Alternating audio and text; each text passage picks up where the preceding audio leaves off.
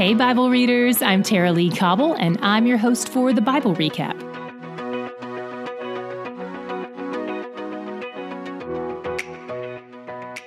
There are two things in today's reading that have perplexed me over the years, and I'm excited to talk about them with you. We're closing in on the Promised Land, but there are still a few people from the old generation that disbelieved God, so we know they can't enter yet. Today, the people continue toward Canaan, carefully routing around Edom, since the king of Edom has denied them passage. Unfortunately, they run into another king who pounces on them and takes some of their people captive. Going on the defense, Israel asks God for help and promises to destroy the pagan cities of these Canaanites if God will help them win. And God did. As they continue on, they hit another food and water shortage. So instead of asking God for help, like they know they can, they complain about both Moses and God. They don't complain to Moses, just about him. They take their problems to everyone except the people who can solve them. But even though they're not talking to God, God hears.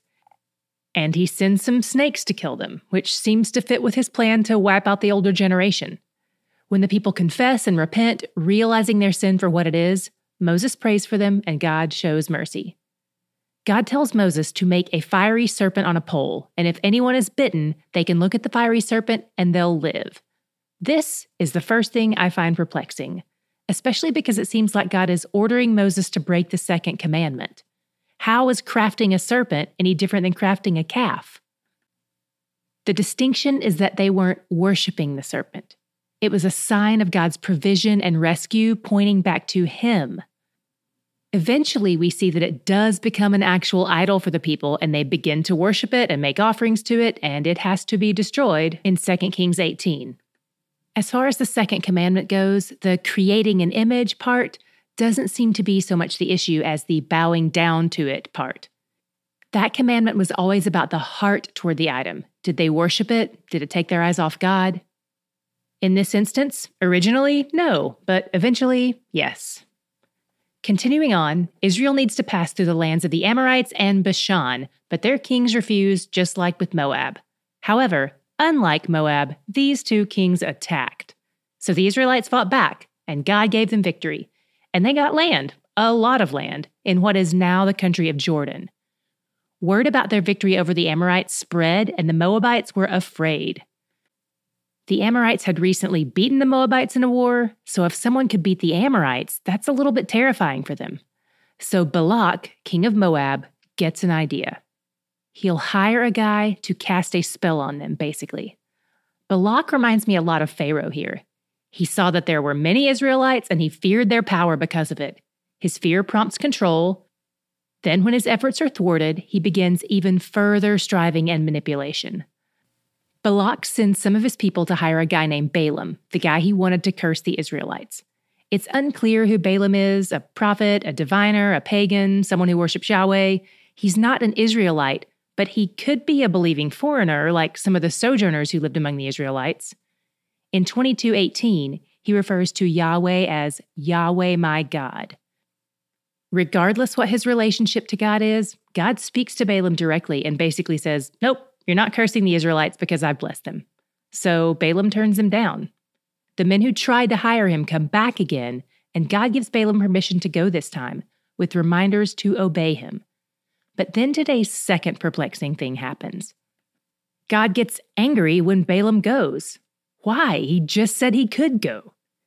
In researching this, there was a common theme that showed up. It looks like Balaam's heart might have been set on money more than obedience. And of course, only God would know that for sure. So it seems God is angry not because of his actions so much as the heart behind his actions. Balaam sets out on his journey, then the angel of the Lord shows up, which is likely a Christophany. But he's only visible to Balaam's donkey, not to Balaam himself. First of all, think about what this tells us about God's power over what we see. There is a spirit realm that God can hide and reveal at will. And this is not the only time in Scripture that we'll see this kind of thing. Second, imagine being a magician who can cast spells, but you're upstaged by your donkey who can see things you can't see. Not only that, but your donkey talks. Then God opens Balaam's eyes so he can see the angel too. Balaam falls down and repents and offers to turn back from this mission if it's evil in God's eyes. This gives us more reason to think that God's anger was about Balaam's heart, not his actions, because God actually seems to endorse the trip twice, before Balaam leaves, and then again here after he repents. If Balaam continued on this trip with money as his motive, it's possible that the offer of more money could have swayed him and led him to curse Israel instead of bless them as God commanded. This experience was all part of God's plan to bless Israel. He didn't change the course of the journey. Balaam just needed rebuking along the way. He needed his heart to be aligned with God's mission. What was your God shot today?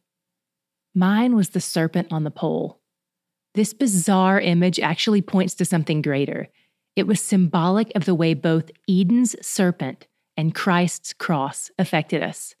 This is the summary of the fall and the redemption in one symbol, foreshadowing the future redemption through Christ. Jesus even references this himself in John 3:14-15.